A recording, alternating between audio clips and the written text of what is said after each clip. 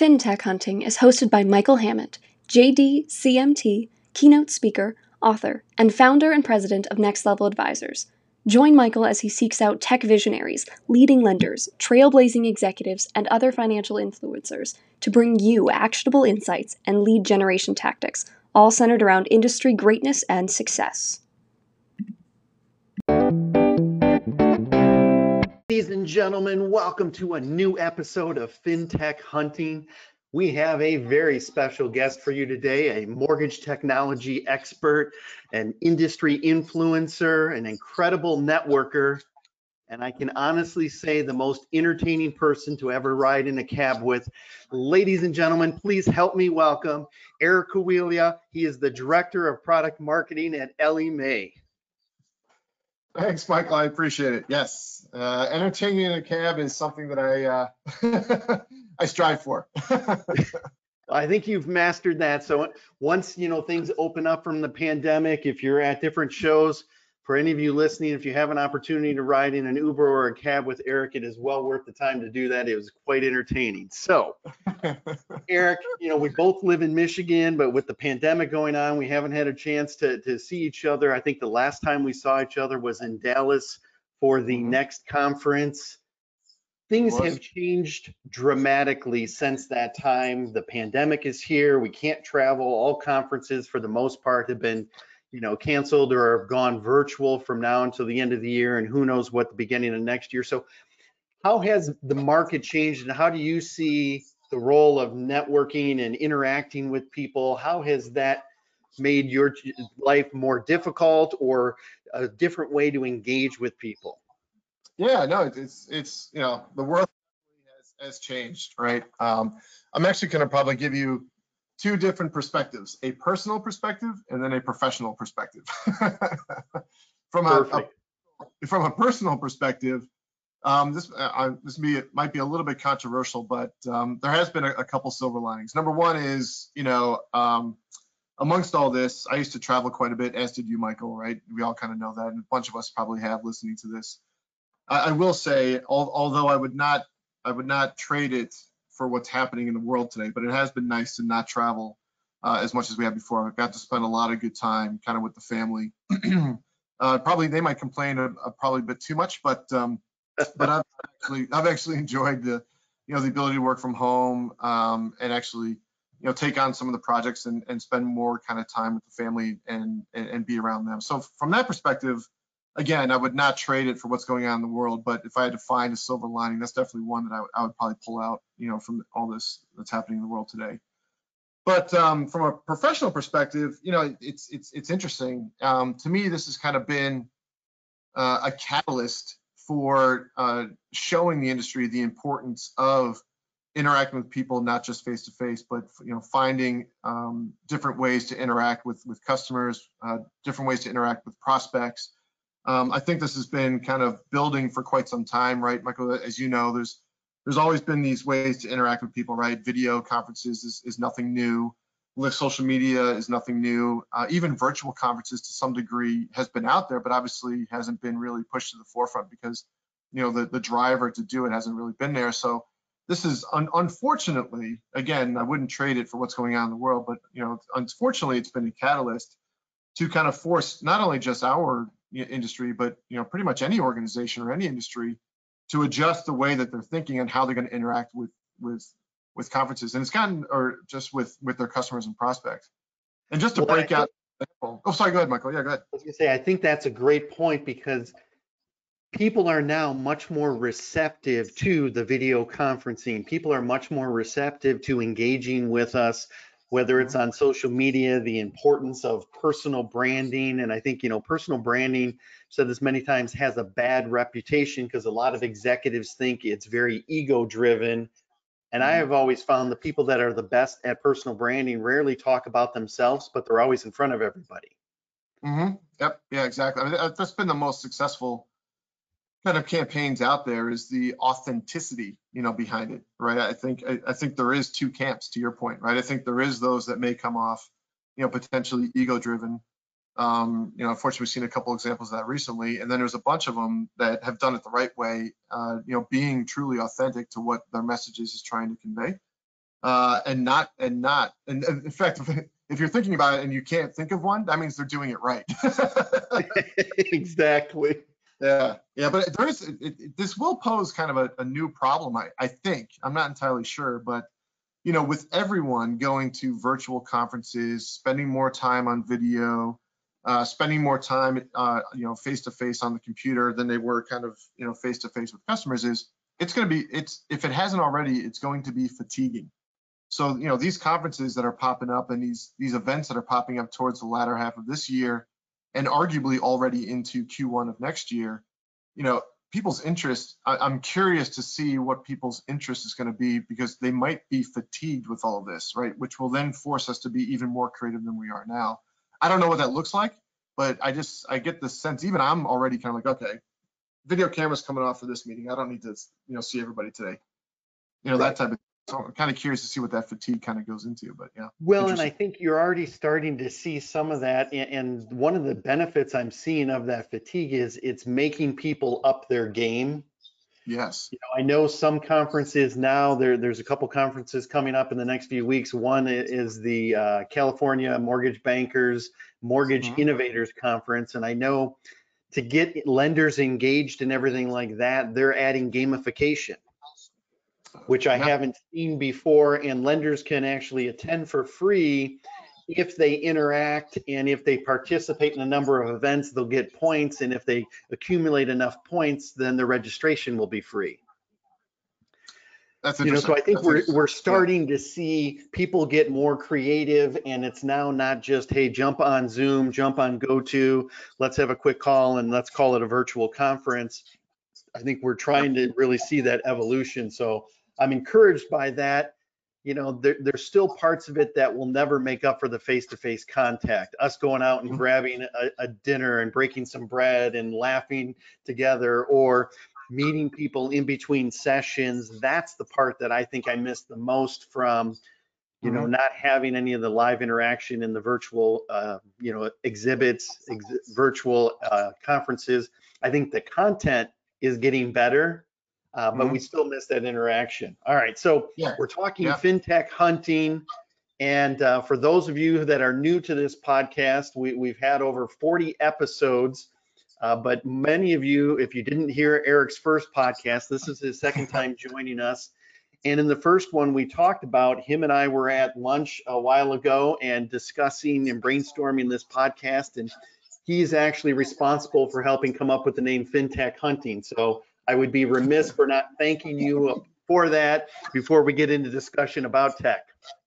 That's right. Well, thanks, Michael. I definitely appreciate it. It's been we've had a long lasting relationship, and it's enjoyable to see kind of us, out there in the marketplace, which is great. So lots of fun. All right. So we're going to talk tech. And one of the things I keep hearing, we've talked about, okay, people are now on digital more, you're seeing more content being distributed. And I keep hearing about AI. Tell me, AI. So artificial intelligence, what's your take on AI? Is it real? Is it not real? Is it happening in the mortgage space, or is it still just a buzzword that people are trying to throw on all of their materials, but they don't really have it yet? Where do you see as kind of the current state of AI?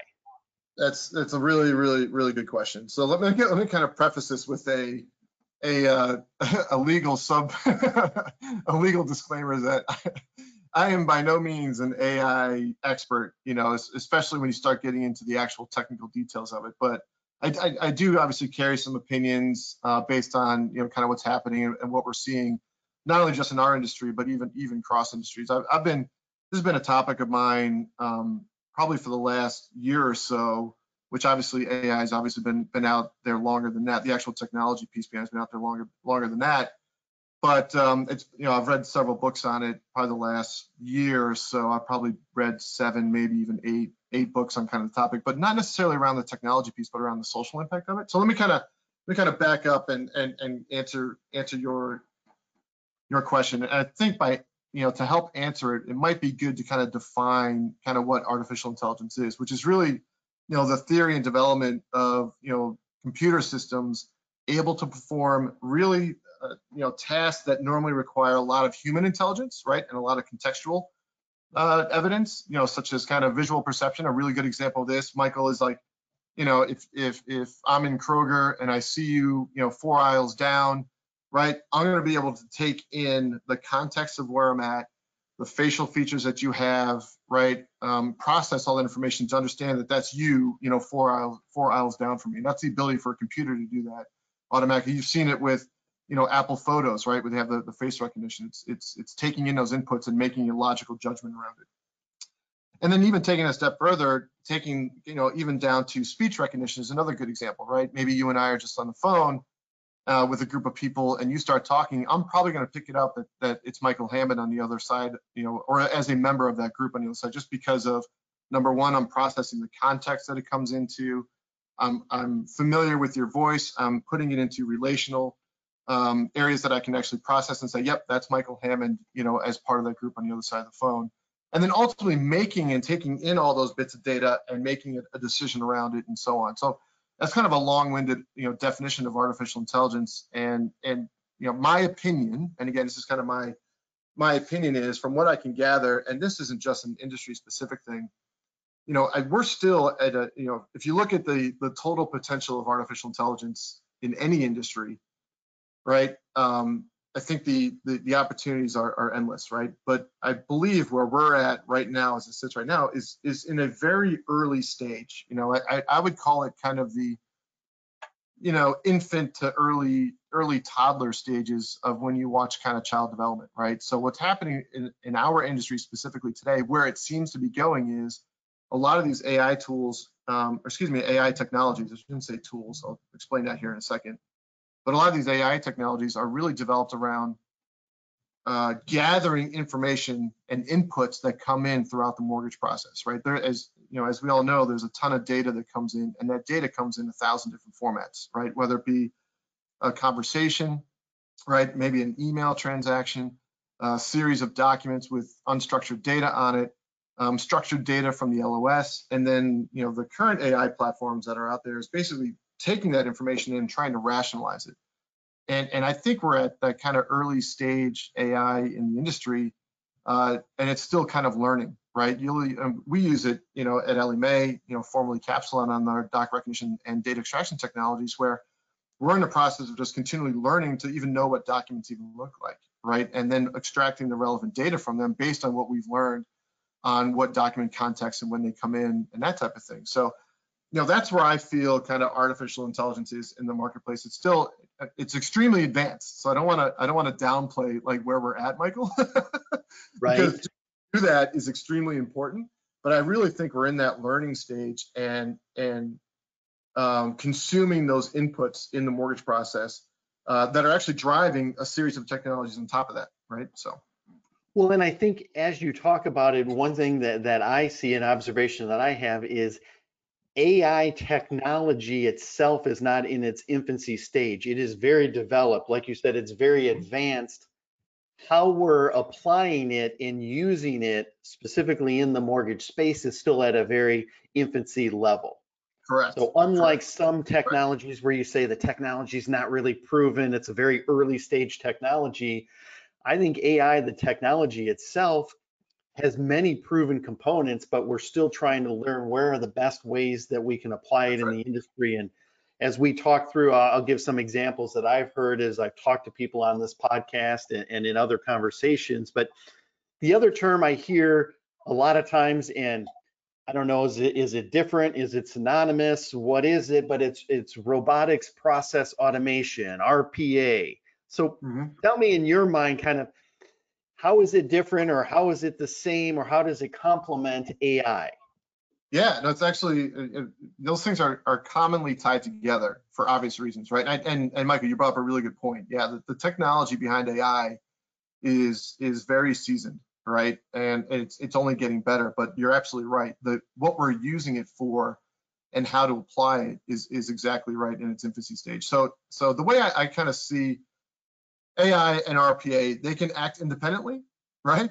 They can be symbiotic in relationship, right? And when you look at them, independently, AI, again, is kind of that, understanding what's coming in, rationalizing the data, and then putting out some kind of output to make some kind of decision. Whereas robotic process automation it could be coded, meaning that you can just hard code, what used to be a manual task to have the robot just kind of punch numbers and program it. I mean, we've seen bots take on the form of, you program an application to go visit a website, enter in some login information and press an order, right? Just to make an order for title or flood or whatever the case is, right?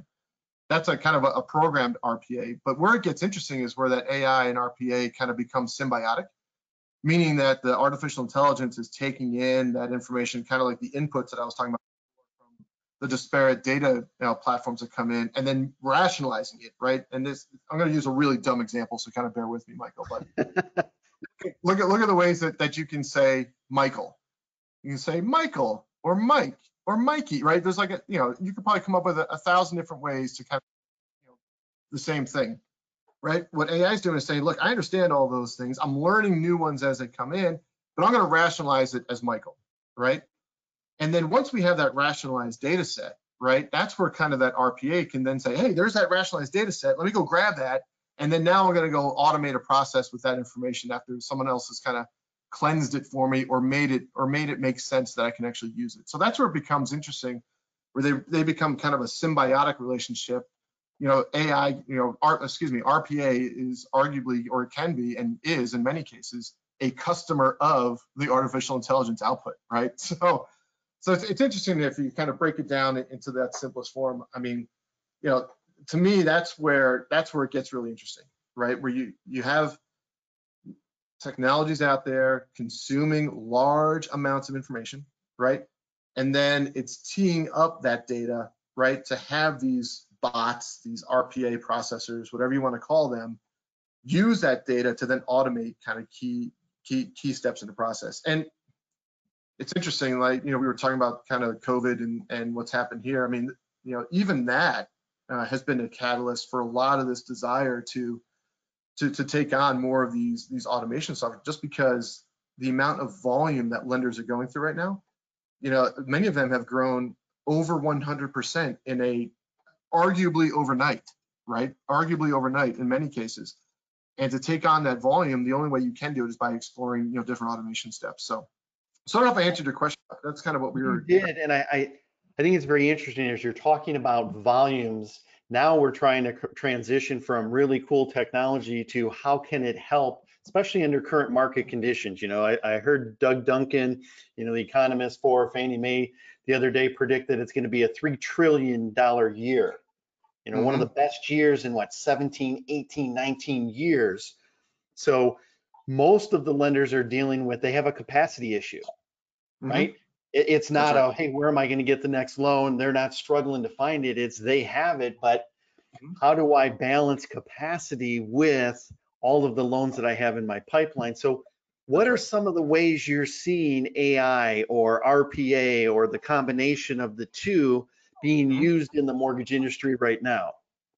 Yeah, I mean, a lot of it, has to do with kind of that consumption of the disparate data sources, right? And I know that's kind of a mouthful, but if you look at the typical mortgage process, let's use. I'll just back up. Let me use the ADR, the automated document recognition technology that we use, right? This is how we are applying it, right?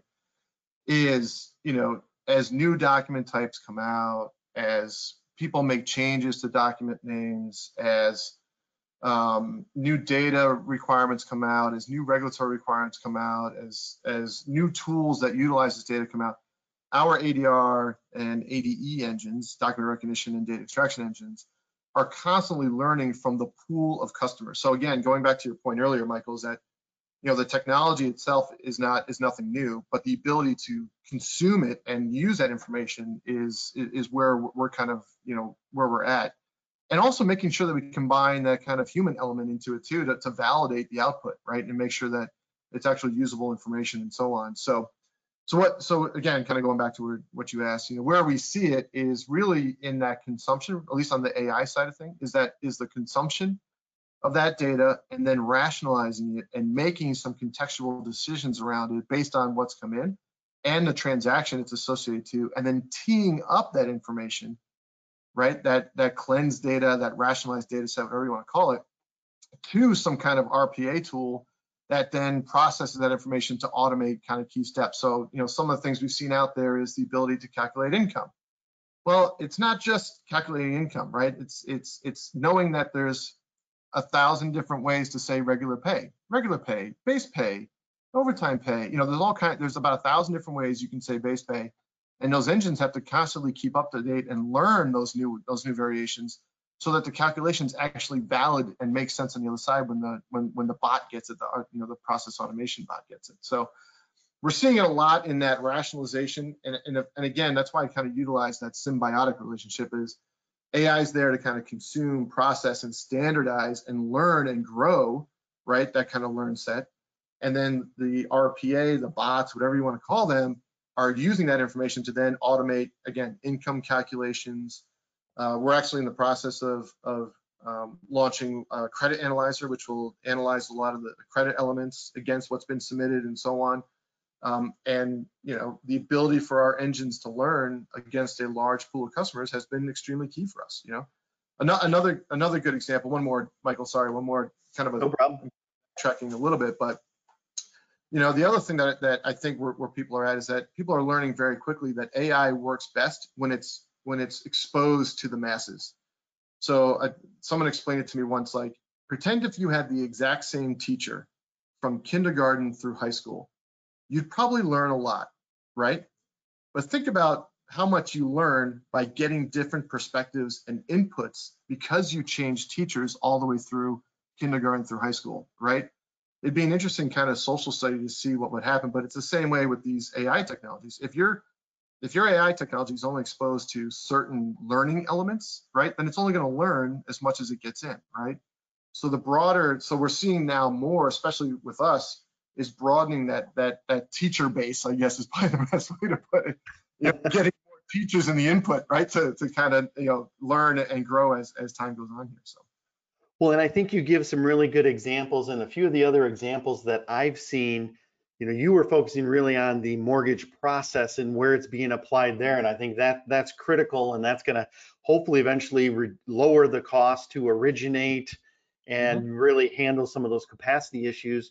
I've also seen it applied in the mortgage industry, what I'll call kind of in ancillary areas. One example would be now that everyone or the majority of companies are still working remotely because of the pandemic, if you're running a call center, part of the magic of the call center is you had someone walking around listening to all of the calls, giving input so they could continue to bring loans in the door if you're in a consumer direct world. That's right. If everyone's remote now, you can't do that same model. So what do you do? And I've seen AI applied to phone technology so that it can listen to all of the conversations. Because if you were a sales manager and you had to listen to 40, 80, 100 hours a week of just the phone calls, you would never get through all the data. But if AI can now go through all of those and find patterns and say, hey, this is when our prospective borrower is dropping off.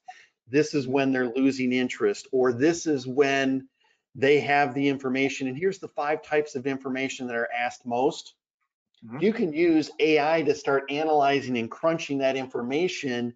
You now can, and then if you applied robotics process automation, you now then could instantly pull up scripts about what are some of the next things that caller should be saying so that they can provide the information that the potential borrower needs.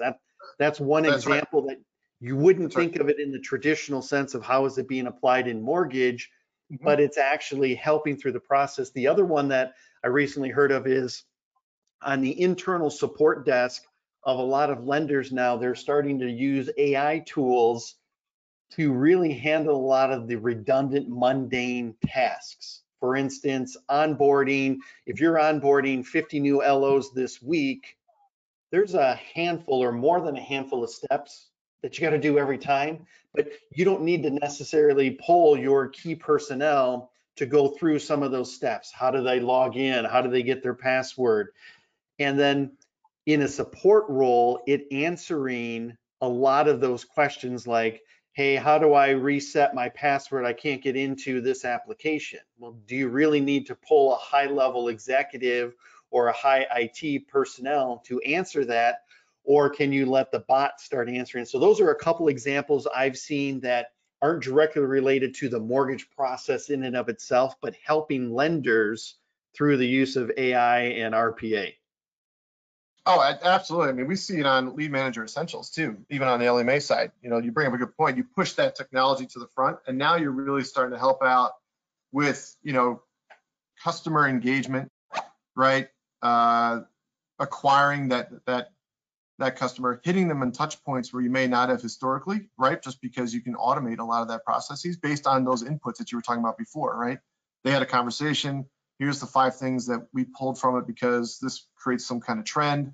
And then all of a sudden the RPA fires off some message to the borrower and say, hey, we thought you might see this. I'm just going to make up a really silly example, but you know, rates just kind of went down. I don't know what the message might be, but you kind of get the idea. You can start to your point, fire off those messages and educate the people so that you get a better customer retention experience as well, which is cool.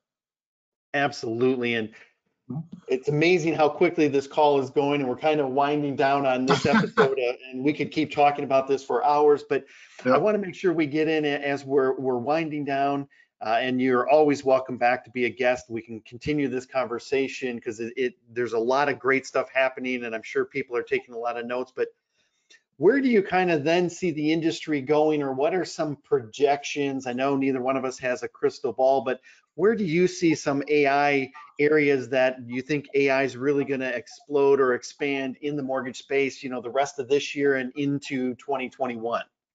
Yeah, I really feel that you know, if you step back and look at the, you know, let's call it the manufacturing process of a loan, anytime where you see somebody's head going from one screen to the next, right, and doing manual data comparisons and checking boxes and things like that, and making adjustments to guidelines and what kind of data has been coming in, incorporating these new asset income aggregators and appraisal and, excuse me, collateral aggregators that are out there. You're going to see a lot more automation around those things and really present and really get into an exception-based process is kind of my opinion. And that includes kind of the front end, you know, like, you know, qualifying borrowers in and out, you know, that type of thing. You'll see that kind of push all the way up into the front part of it. And I think that's going to happen relatively quickly here in the next, you know, 12 to 18 months.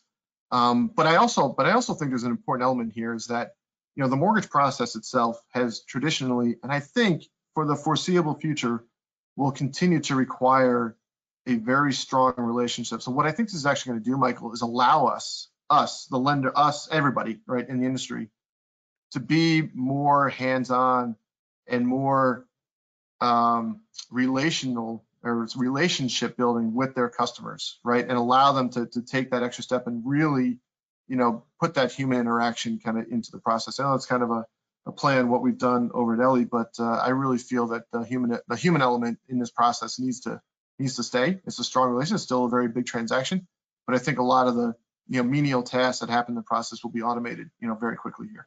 Well, and I think that's an excellent point, because I think so many times people get intimidated by the technology and it's going to take jobs and it's going to eliminate people. And to your point, when you start going to more exception-based models, you let people work on the areas that they really need to work on. And if we can improve relationships, I think that's so critical in the mortgage industry. You know, the average borrower is going to get 7 to 11 loans over the course of their lifetime. If we just focus on the transaction, then maybe we get that one transaction, or maybe we get the second one and no more. But if we build long-standing relationships and customers for life and borrowers for life, you're going to have the opportunity to do that. And I think AI can help that. Eric, you've covered a lot of great points. I know there's a lot more information out there. I believe even you guys have something, what AI meets HI. Explain what that is, and is there a way people can interact with that and get involved in that form if they want more information? Yeah, no, thanks. I appreciate it. No, it's been a lot of fun. It is a topic we can talk about for a long time. But yeah, so, you know, we recently created an AI meets HI community. And for those of you that are listening that attended the LMA virtual experience, you might have heard this term from Joe Tyrell's keynote speech, or keynote session. But AI meets HI means artificial intelligence meets human interaction. And we created this opt-in community to not only let you know what LMA is up to, but, you know, we're sharing pieces like this that come out. We're about to launch one that Roostify did with Forbes not too long ago, which was kind of a survey around AI. So it's kind of a community to just kind of learn about what it's all about, the perspective that we have on it, and so on. So if you want to join, let me know. Visit elliemay.com/AIQ. You can see it there as well. So we'd love to have you join. Excellent. Eric, it is always a pleasure having you on the show. You are welcome back anytime. Thank you so much for your time and insights today. Thanks, Michael. Appreciate it. Love it. Great time.